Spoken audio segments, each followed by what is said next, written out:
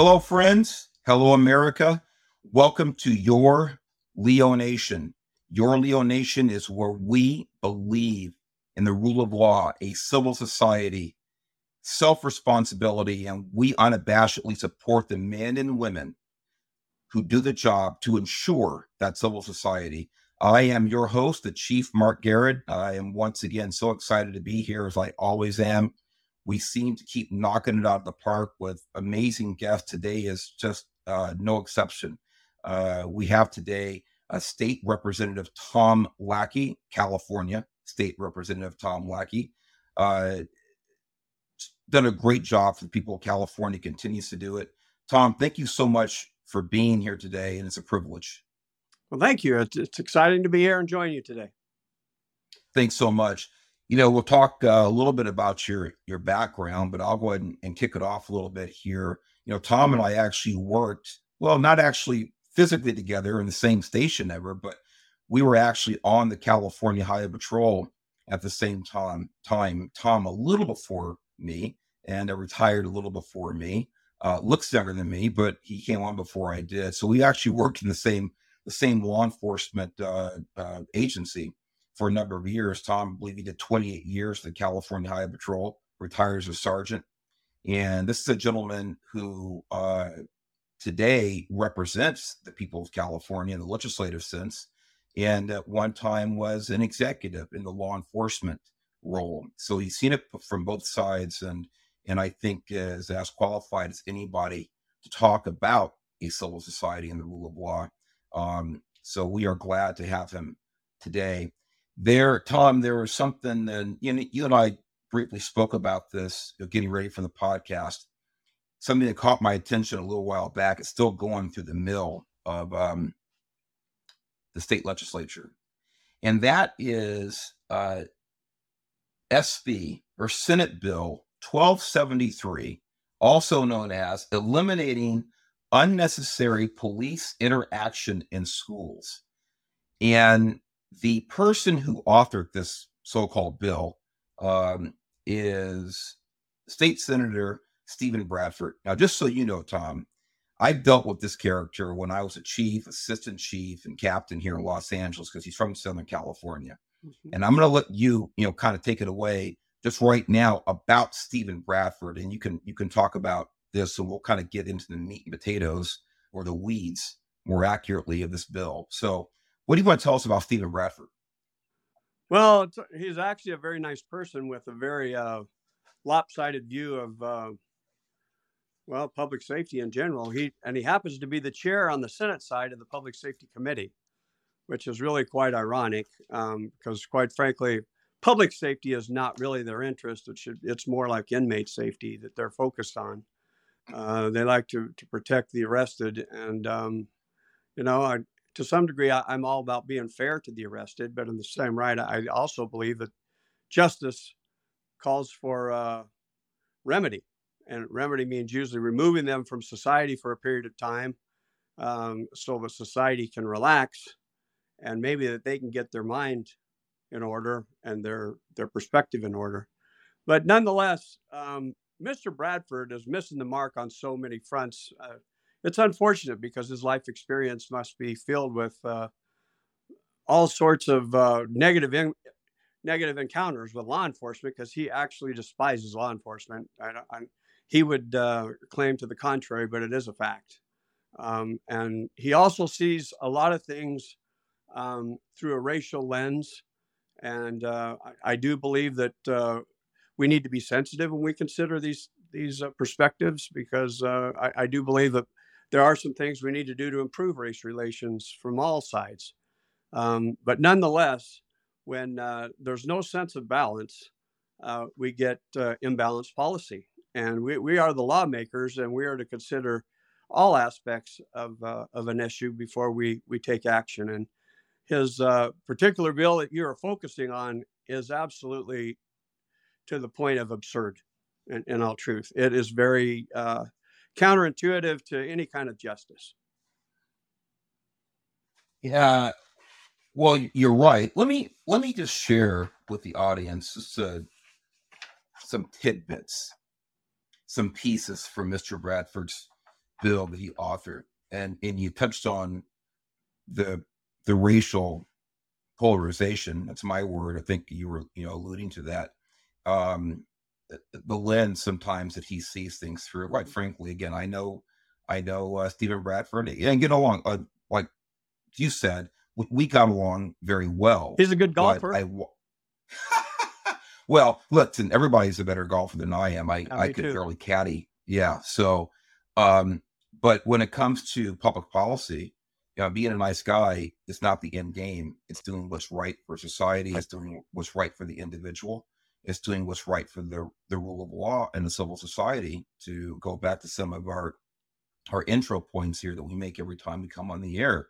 This is what it comes down to. It's not about feeling good. It's not about retribution. It's not about payback from past evils that are absolutely real. It's about what we do now to keep people safe, to hold people accountable, to encourage people to engage in self responsibility, and to see everybody as equals, which I know is a really, really bad thing to wish for now because we have to focus on equity, not equality. And Well, let me I'm just just not let me one of just those remind you people. something though, that I wish that behavior was committed in an equitable manner, right? That would make it easy, but unfortunately, that's not real. And so when they try to redirect attention away from the behavior and on the accuser, which is quite successful. I mean, they do it all the time and they do it quite successfully. It misses the mark. It misses the mark on what's really in the interest of justice. And I, I've been the vice chair on the assembly side. He's on the Senate side, and I'm on the assembly side uh, of the public safety committee. And my goodness, if you would have to sit in my seat and listen to what I listen to routinely, and we're probably one of the most aggressive legislative committees because there's a lot of public safety perspectives that get passed every year, and in my opinion, Mhm. that lead to a more dangerous society and not a more safe society. But the focus is it's they try to make the perpetrators be the victim, and they're quite skilled in doing that, and it really is an injustice to what we all deserve, which is a safer society. Well, it's really interesting that you focus on that about making really the perpetrators the victims and the law enforcers the criminals. I've told people for a while since I've been looking at this bill, go through the mill, which of course you voted against, and of course, so proud of you. Not surprised, but proud of you. But I tell people, and we'll get into the text of this and some quote unquote background on it. But the way I see this is a very poorly veiled attack on law enforcement. It may look like otherwise. It may look like, hey, we're trying to protect the innocent people. We're trying to keep people from being unfairly targeted. That's not it. That is not it. This is an attack on law enforcement. In law enforcement, this is an attempt to neuter law enforcement. This is an attempt to separate the law enforcers from the law violators. Hey, if By I could which, interrupt you just real quickly, yeah, because please do. you used the word veiled. I don't even think it's that veiled. I think it's very Yeah, I said boldly poorly unveiled. an affront. And as a matter of fact, I confronted him in when it was on the assembly side with this issue, that it was an attack against law enforcement because there's a lot of because he wants to remove law enforcement from campuses altogether. And I told him that there's actually learning opportunities there that can actually build trust back. And that's when he bounced back and accused the entire law enforcement profession to fall under the same kind of, I don't know, poor judgment that was exercised in Uvalde, and saying that, this is what happens. You have a bunch of cowards with guns and badges waiting outside while young children are being murdered. And I have to tell you, it took about everything I had to keep my mouth in control. I was so Mhm. infuriated by that and so insulted. But that's the place he comes from. It's a sick comparison. It's not even a good comparison. I mean, it's an evil comparison. Listen, I think you and I are on the same page about Uvalde, which is a whole different podcast and a whole different encyclopedia. It was an embarrassment. That I mean, at, to put it it was an mildly. embarrassment to law enforcement. Yes, to put it mildly, you're absolutely right. But to make that, to compare that to officers responding to these calls on campuses. And by the way, with that kind of segue, let me read a summary and a little bit of background so our audience knows exactly what you're dealing with there, and not just this bill, but this bill to me kind of exemplifies the It does. craziness, No, the it's a good one. absolute absurdity of what's going on. Now, listen to this. So here's a summary. SB Senate Bill 1273 will eliminate the mandatory requirement that schools notify law enforcement for student behavior categorized as an assault or minor possession of cannabis or alcohol, and protect students from unnecessary contact with the criminal justice system. Now, again, I'm just reading the summary here for time's sake, and we can dive deeper into it. But these assaults, disruption of public proceedings, possession of certain weapons. I believe that actually firearms are exempt from this proposal, I believe. But weapons, yeah. So there's a ton more stuff in here that, look, when you and I, we're about 4 years apart in age. So let's say we're the same age as far as public schools and schools. We grew up in the 60s and 70s and one public school, that the things we're talking about that they don't want cops to respond to or get notified of. I mean, it's like a Twilight Zone. That, can you imagine some kid having weed or some kid assaulting a teacher and not having a law enforcement respond? Absolutely crazy. So let me go back to the background. This comes from Bradford's own website. Background: decades of research show the long-term harm to young people of even minimal contact with the juvenile or criminal justice systems. Once students make contact with these systems, they are less likely to graduate high school and more likely to wind up in jail or prison.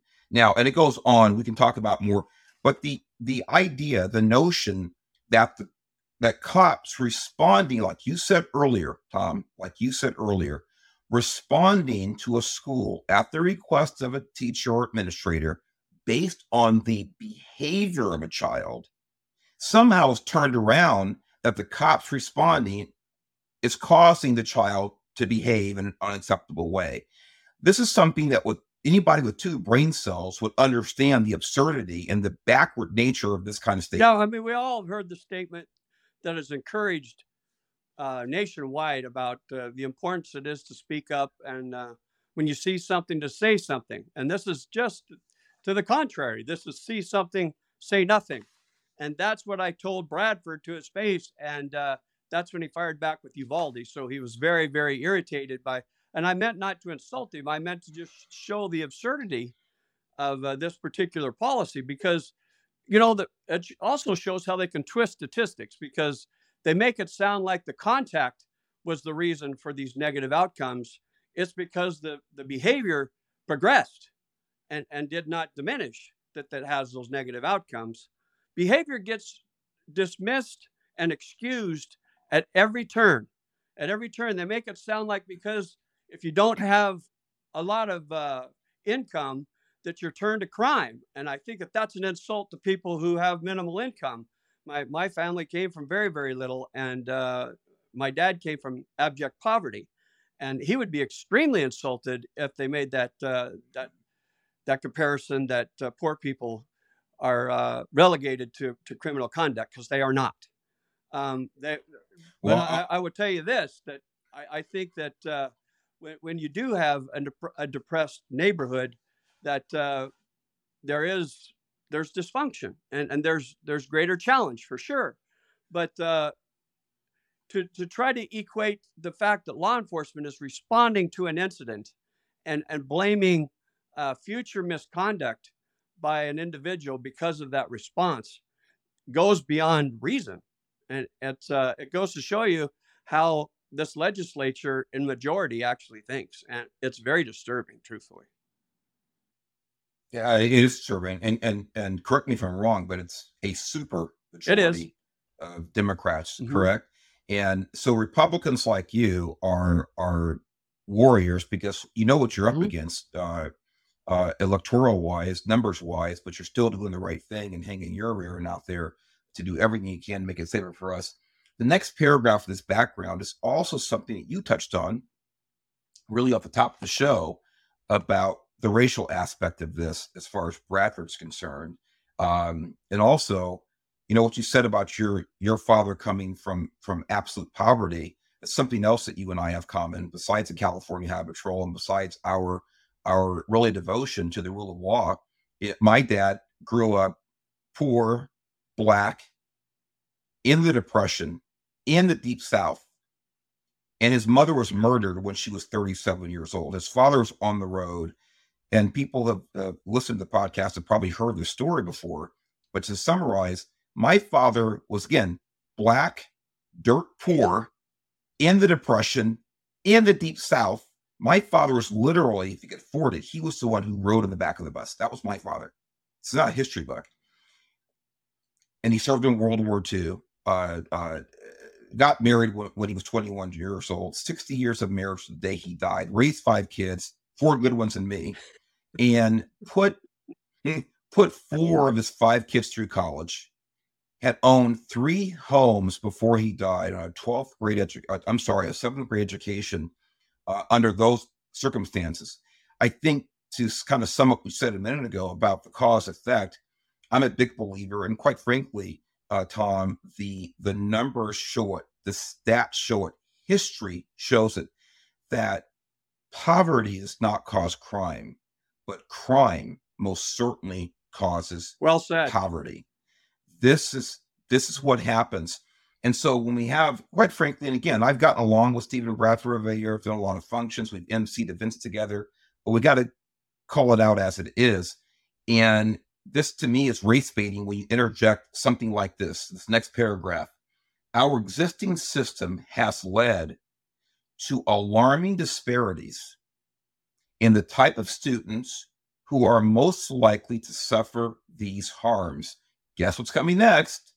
Black students, Latinx or Latinx, sorry, I never learned how to pronounce it correctly and never will, students of color, and students with disabilities are disproportionately referred to law enforcement, cited, and arrested. Now, I got to tell you right now, I guess let's look at the raw numbers, I guess you can fabricate or make the argument that more black kids are referred to law enforcement. Maybe, my guess is, quite frankly, that maybe more black juveniles are committing crime, like you said earlier on. And so, that's what's happening. But my God, students with disabilities get referred to law enforcement at a higher rate than students without disabilities. This is a new one on me.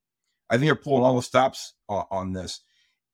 This is nothing but a way to excuse bad behavior and nothing but a way to vilify cops in the law enforcement profession. So I applaud you on what you're doing so far. There's more to this. I want to turn it back over to you because I know, like me, you probably have a lot to say. So go ahead. Really, I think you did a nice job of framing the perspective that gets skewed so effectively, truthfully. And you ought to see the amount of people that they parade in the committee meetings. I don't know where they find the people that they bring into that committee hearing, but they pack the room, and there's probably anywhere between 30, 35, 40 people, and they all have a story of how they were mistreated by the system and how they had difficult circumstances, and how they all served time and they are now fighting for social justice. And it's the system that is to blame for the dysfunction that happens in our society, and that if we could just look the other way, which is exactly what this Bradford bill is asking us to do, just kind of dismiss it, and just let things, if no one dies, it must be okay.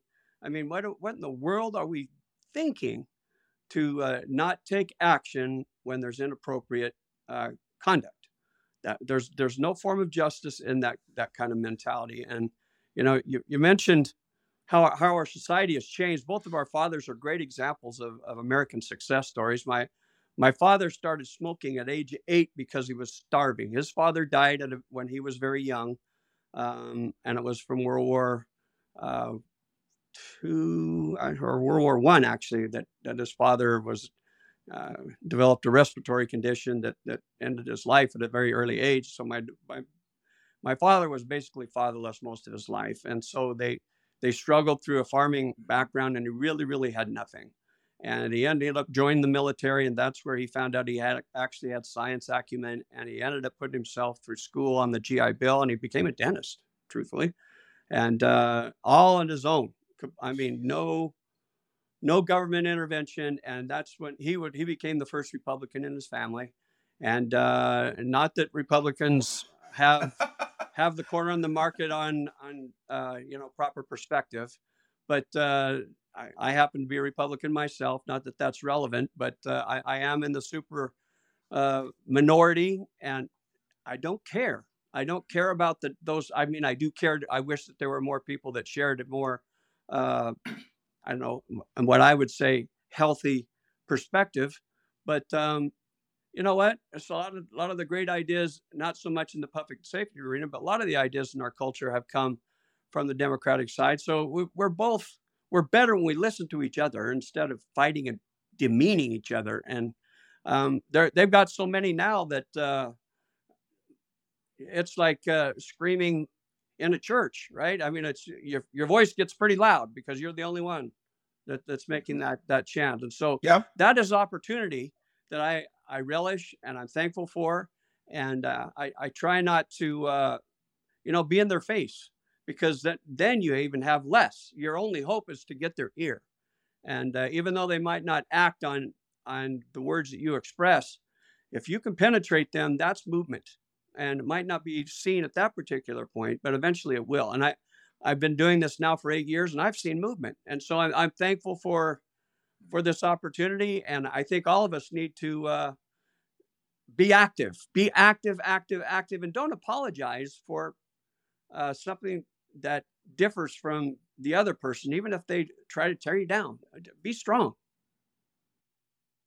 Mhm. Well, Tom, you're clearly a leader, and I echo your sentiments about be strong and show some courage. It doesn't take much. You don't have to go out and be uh, uh, you know uh, a frontline general, but you have to do little things every day to stand up for your values. And you talk about being a Republican. Look, the last Republican my dad voted for was actually President Eisenhower, because President Eisenhower actually integrated Mm-hmm. armed services. My dad served in a segregated armed services in World War II. And President Eisenhower integrated these services. My dad voted for him, and that was the last Republican that my father voted for. And it was the last Republican that anyone in our immediate family voted for until yours truly in 1984 with President Reagan. And if you can imagine the flack, for lack of a more colorful word, that I got as a 21-year-old. I just missed the 1980 election by just by actually almost about a year. I was 17. And by the way, I probably would have voted for Jimmy Carter at that point. But that's how much I changed in 4 years. The reason I share this with everyone listening is that right or wrong, you can agree with Democrats, agree with Republicans, or they're wrong, they're right, whatever it is. The point is, if for me, at 21 years old, that took a lot of courage to tell my mother I was voting for Ronald Reagan. She thought that she had spawned Satan. Okay. And it was not easy. It probably would have been easier changing religions, going from a Methodist to, maybe Judaism or something. My mom probably would have understood that better than me going from supporting Jimmy Carter, which I did as a senior in high school, to now voting for Ronald Reagan. But the reason I did that is because the irony, and this is where people like you really exemplify this. The irony is that the principles my parents taught me to adhere to, taught me to honor, in my opinion, I could be wrong, but in my opinion, those principles didn't change from, when I was younger until I was in my, late teens, early 20s. My principles didn't change. It seems to me that the parties changed. And so instead of following a party name, I followed my principles and said, which one of these parties more, by no means perfectly, but which one of these parties more aligns with the principles that I was reared on, that I still hold dear at 21 years old, and I still hold dear at 59 years old. And I had to make, I had to make a logical decision. Neither party is perfect, but the Republicans, Ronald Reagan, more aligns to me with Jimmy Carter. So what you're saying is it's not an assault on the Democrat Party, although I'm fine doing that, quite frankly. I'd be honest about it. But what you're talking about is being courageous and standing up for what you believe. And that's what you're doing. And I couldn't be happier and more grateful that you and others in the legislature, both the assembly and the Senate, are doing that. Whether Democrat or Republican, doing the right thing for public safety. And quite frankly, I haven't seen a lot of Democrats doing that. That's why I'm just not very kind about the party as a whole right now. One of the more thing I'm going to touch on with this, so we can move on to some other topics and just kind of get enlightened by your experience as an elected official. But a couple of the bullet points here are under solution. Again, you can all go to Stephen Bradford's website here, representative of the 31st District, Senatorial District here in Southern California. One, eliminating state mandates for school notification of law enforcement, thereby encouraging schools to adopt non-punitive, supportive, trauma-informed. Now, I need someone to explain some of these phrases to me. Trauma-informed and health-based approaches to school-related behaviors. That and the vernacular is a lot of, gobble, I can't even say it, a lot of junk. Trauma-informed and health-based approach. I guess, in other words, instead of expelling a kid or actually handcuffing them, taking them off, they want some other more big picture, real rounded kind of action. I don't get it. Increasing educator discretion in determining when to notify law enforcement about students' related behaviors. Now, here's how I'm going to hit on this here. Increasing educator discretion in determining when to notify law enforcement about a student's school-related behaviors. Translate, you better not be calling the cops on kids of color. People may think that's pure cynicism. It is not. Whenever you see increasing educator discretion, aka re-educating, this is intimidation. That's what this is. Make no mistake about it.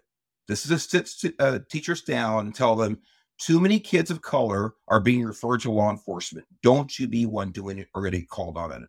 I know that from the bottom of my soul. That's what. Well, you as an African American can actually make what's your that take statement on that? Well, I can make You it, can but too, Tom. automatically I'm dismissed as a racist, and really that's just the reality. I mean, well, hey, let me chime in. I am dismissed as an Uncle Tom, a sellout, a house Negro, an Oreo. You name it, I've been called it. And instead of actually dealing with the issues, dealing with the information, making an intelligent, informed rebuttal to a point I make, I get called names. And this is why I have very little patience for the people that somehow you actually deal with, probably on a more cordial basis than I would if I were here in your position. You're a better man than I, because I've been called those names. I've been accused of those types of things simply because I have a dissenting opinion from the it's because they've been very, very effective in doing this canceling thing, because what it does is it displaces the focus on again the messenger and not the message, because they know that the message is toxic and they want to stay away from that, and so they go towards the messenger, and that's a soft target. They can make any allegation, and they do so pretty convincingly in their circles, and that's essentially the world that we're facing today. And that's why there's so much more division than needs be, is because of this name calling. This name calling has become a habit by both the left and the right, and it's really divisive, and it really gets away from democratic thinking. in all honesty. And I don't mean that by party. I mean it by the system that we've adopted. And I find it to be very, very hurtful.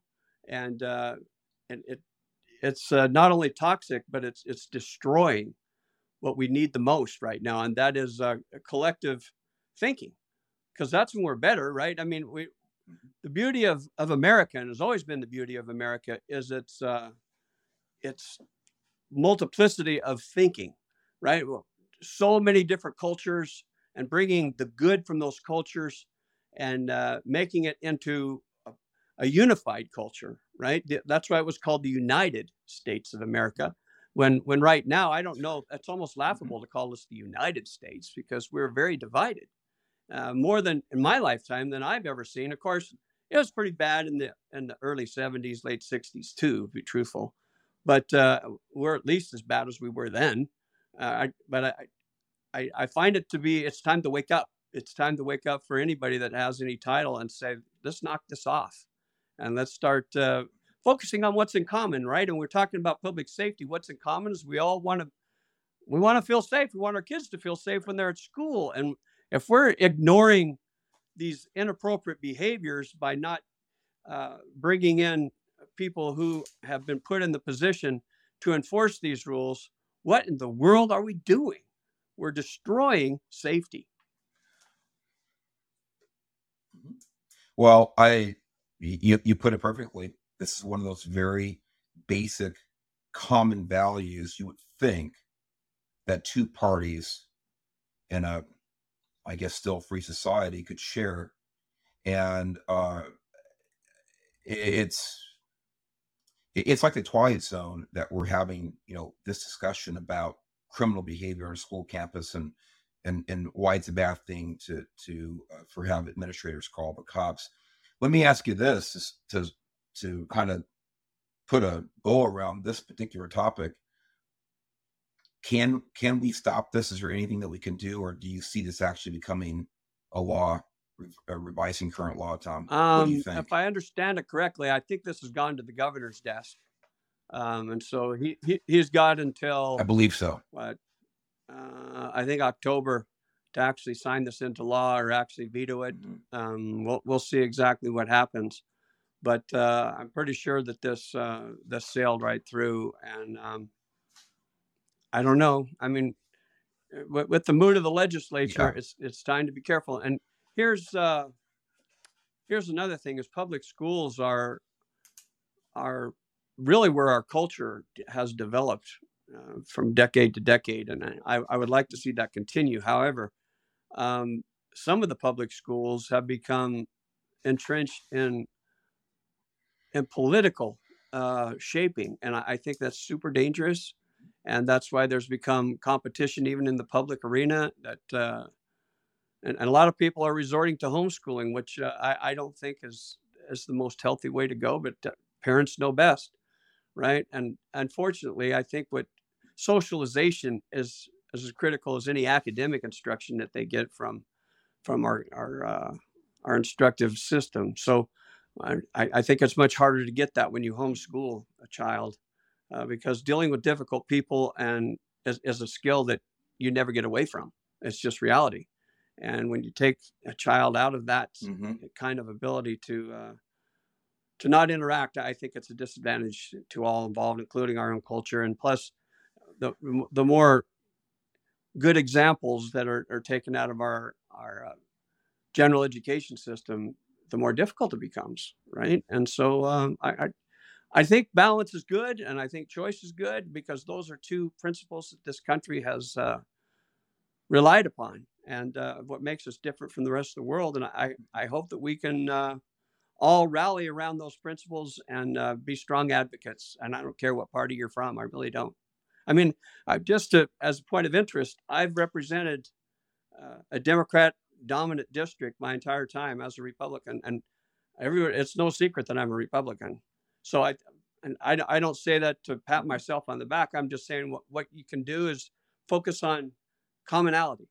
Commonality is what wins. And I don't have to be fake. I don't have to betray anything. I just stand up and I say what I think people deserve to hear. And it's unifying.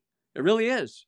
And so it can happen if we all just are a little more sensitive to people who may not share our perspective.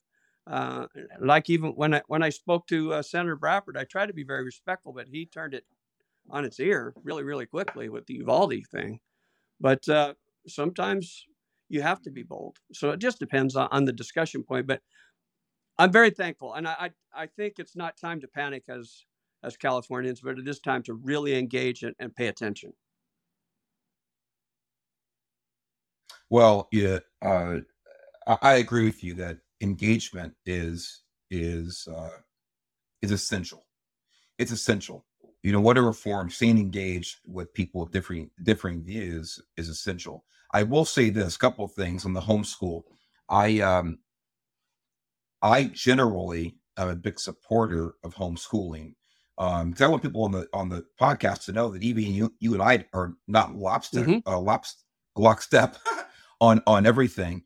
But I will agree with you on this. The one aspect of it that I wonder about is the social aspect. I have a lot of friends who homeschool their kids, and they find that socialization through other Mm-hmm. methods, through sports, through other clubs, things like that. But I understand that concern. However, I think that homeschooling is, under the current circumstances we're dealing with in public schools, I think it's a really, really good option. The other thing is, I'm a big believer in competition. I think the more pressure that we actually put on public schools to do better, they will. As long as we keep acquiescing to whatever crap they keep teaching our kids and whatever political, positions they But keep Chief, pushing, let me they're more let me going to just do it. clarify. When we say Um, stop, I yeah, didn't mean to yeah, mislead because hmm the most some of the strongest young people I know right now were homeschooled. It is a very successful option, and right yeah, now, because of the degree to which there's been indoctrination in our coursework now, that I find it to right, be a very viable option. I'm just saying that our culture has always relied on the school system to be the real, right. I don't know, impetus for cultural values, but now the values are starting to become very Mhm. objectionable, and so I totally understand and it's really growing, the amount of people that are wanting to do homeschooling, and Yeah. charter schooling is another great choice, that's publicly funded. I think all these competitive pieces are very much an American thing, and you're right. Competition makes us all better, and I think it's a good option. I just worry about our public schools. Mhm. Sure. I listen. I understand. I want public schools to succeed. I want them to be a viable, healthy part of our society. They should be. Um, but like you said it very well. That it's up to each parent, and I hope the pushback to some degree makes the schools better. But we shall see. That's a long term thing. It's been a long term coming to get where we are now. It won't be an overnight fix, but I hope we get there. Um, the final thing that I'll say about this, I know I said 10 minutes ago we'll put a ribbon on this, but the irony about this, about wait, and by the way, not just this SB 1273, but about decarceration, uh, uh, the reduction in penalties for certain crimes. The sad reality, the sad irony, because most of this is coming from people like Stephen Bradford, these types of different um, uh, philosophies and programs and bills and laws, things like this. But the sad irony is, Representative Lackey, is that the vast majority of people who are victimized are people supposedly being protected by these laws, and that is the Black community, the Hispanic community. It's disproportionately affecting, in other words, criminals being released early, criminals not being arrested, criminals not being prosecuted, criminals not being held accountable, criminals not being incarcerated for proper length for the given crime. They go back to the communities where they came from. That's just Mhm. whether you're white, black, wherever you live. But these people are not coming out of Brentwood. They're not coming out of Fair Oaks. They're not coming out of, Marin County. They're coming out of the place where I grew up, Imperial and Avalon, Southeast Los Angeles, in the 1960s. They're coming out of these places that are already overburdened with crime, and they're going to go back or they're going to stay there if they're let out early or if they're not prosecuted and arrested in the first place. So the people that you purport to help are being disproportionately negatively affected by these silly, ridiculous bills and laws that are being passed in the state. And it's an absolute travesty by the people who are supposed to be advocates for people of color. I find it ironic and sad. So we could talk about this all night, but I think that, together, you and I have kind of made the point on that one. What is your outlook for the legislature? Tom, what's your outlook for the political process in the state? Is California going to stay in this, again, super majority run configuration for the rest of our lives, or do you see any light at the end of the tunnel for at least I some think real balance? will rebound slowly. It's going to be very slowly, and unfortunately, there's going to be needless tragedy along the way. It's just what we've allowed to happen. And I think what's happening is I guarantee you there are people listening to this podcast that also know many people that they have decided to leave the state, right? Especially though many of our retired friends have decided that it's time that California is becoming very, very discouraging. It's the cost of living is much higher. The safety piece is starting to erode, and there's too many good choices out there. But I do think that if those of us who know and understand the value of winning principles and the value system that we all deserve to win from, we can make an impact and we can start to make it to improve.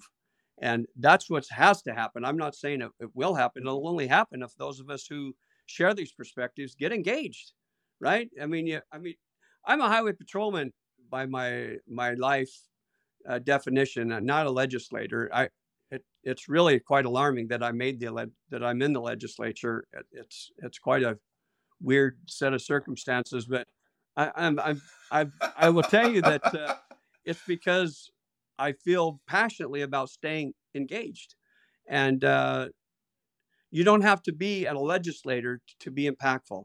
There's, especially in your local communities, there's much opportunity to be involved in school board decisions and even water board decisions, or some kind of there's hospital boards, there's city councils, and there's all sorts of opportunity to be engaged. And I hope that those of us who share these values, part of your Leo Nation, would speak up and get active, because really that's what makes the difference, and that's really how you fix screwed up values, right? And things are goofy. Things are really, really goofy, and there's a lot of confused people, and they might not totally admit it, but a lot of people are very unprincipled right now, and they just don't know where they are.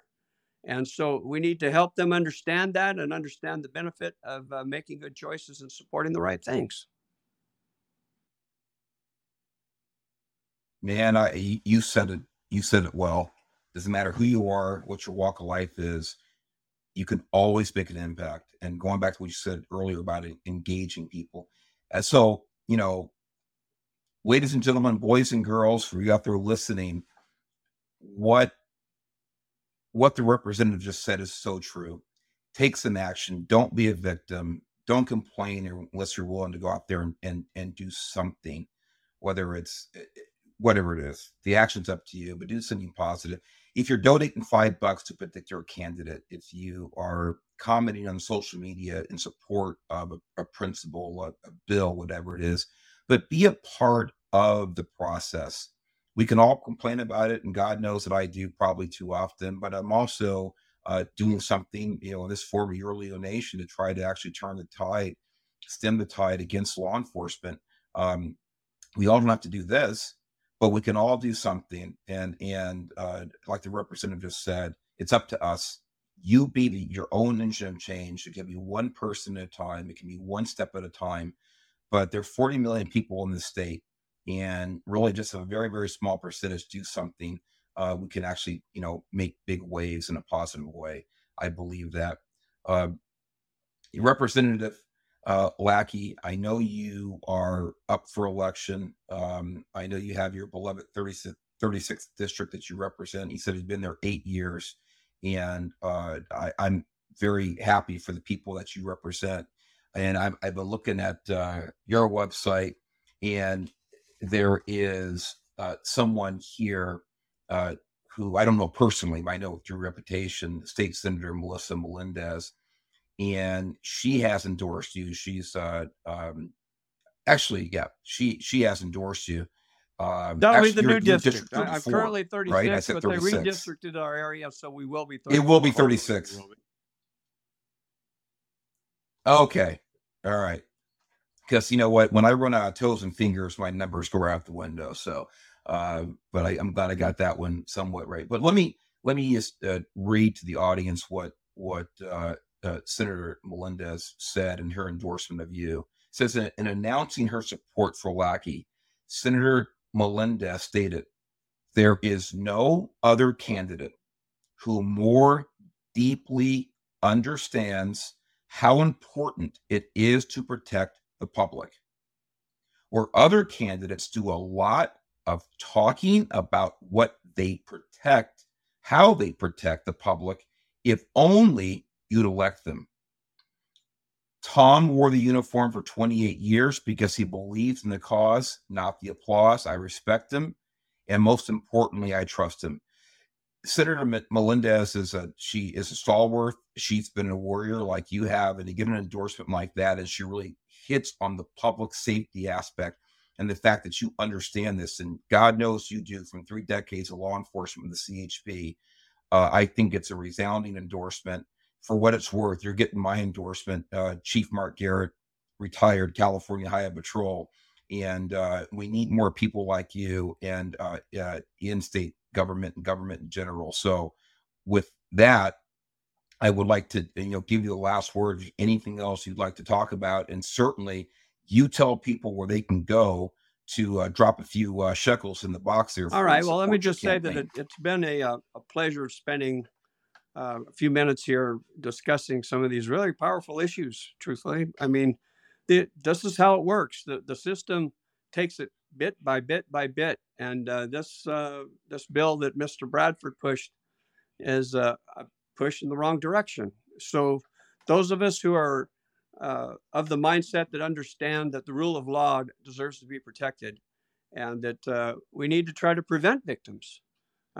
This kind of policy does just the opposite, and it creates a free for all for victims in the school system. So, I'm very very proud to have a chance to speak to these issues, and it's still kind of weird for me to imagine that I'm in the state legislature because of I'm not wealthy. I really am not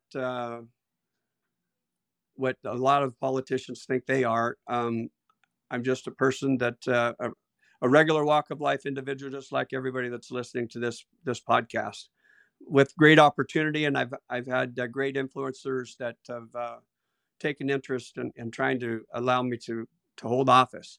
But what I'm hoping everybody understands is that change comes slow, especially in a big circle. But you can have effective change in smaller circles immediately. And so that's how it grows. It starts out small and it grows just like a plant, just like a human being. And I hope that all of you will be proud and understand and be tasteful in the way that you push for change, because we can make it happen and we need to make it happen. And if you believe in what I believe in, and you're a Leo Nation individual, I guarantee you we're like-minded. And you can go to my website, lackeyforassembly.com, and find out more. And if you feel compelled to give me a couple bucks, we're going to need it, because my opponent claims to be a law enforcement dude, and he's also a Republican, so it makes it very awkward. But he's just a much different kind of guy. And I have 4 years left if I can get the votes, and I hope to do so. And thank you for allowing me on here, Chief. It was an honor, and I'm thankful that you gave me a chance to express some opinions. Well, Representative Tom Lackey, was our honor as well. Thank you for giving us the time, the insight, and really kind of a look into what happens up there in Sacramento. God bless you. Best of luck to you, and I look forward to talking with you in the future. Thanks for fighting for law-abiding and law-loving people in California. Ladies and gentlemen, boys and girls, that brings this episode to an end. It's been a lot of fun. Remember, right there over my shoulder, Your Leo Nation. Visit us at yourleonation.org. Uh, on that website, obviously, you can click on the listen now to get all of our podcasts whenever you like. And also, if you click on the donate button, that will take you to the Leo Project, our nonprofit partner for Your Leo Nation. Just click on the donate button. We are making every effort to donate to the families of fallen law enforcement officers, not only here in California, but across the nation. So God bless everybody listening. Tom, we'll be in touch. Have a great night.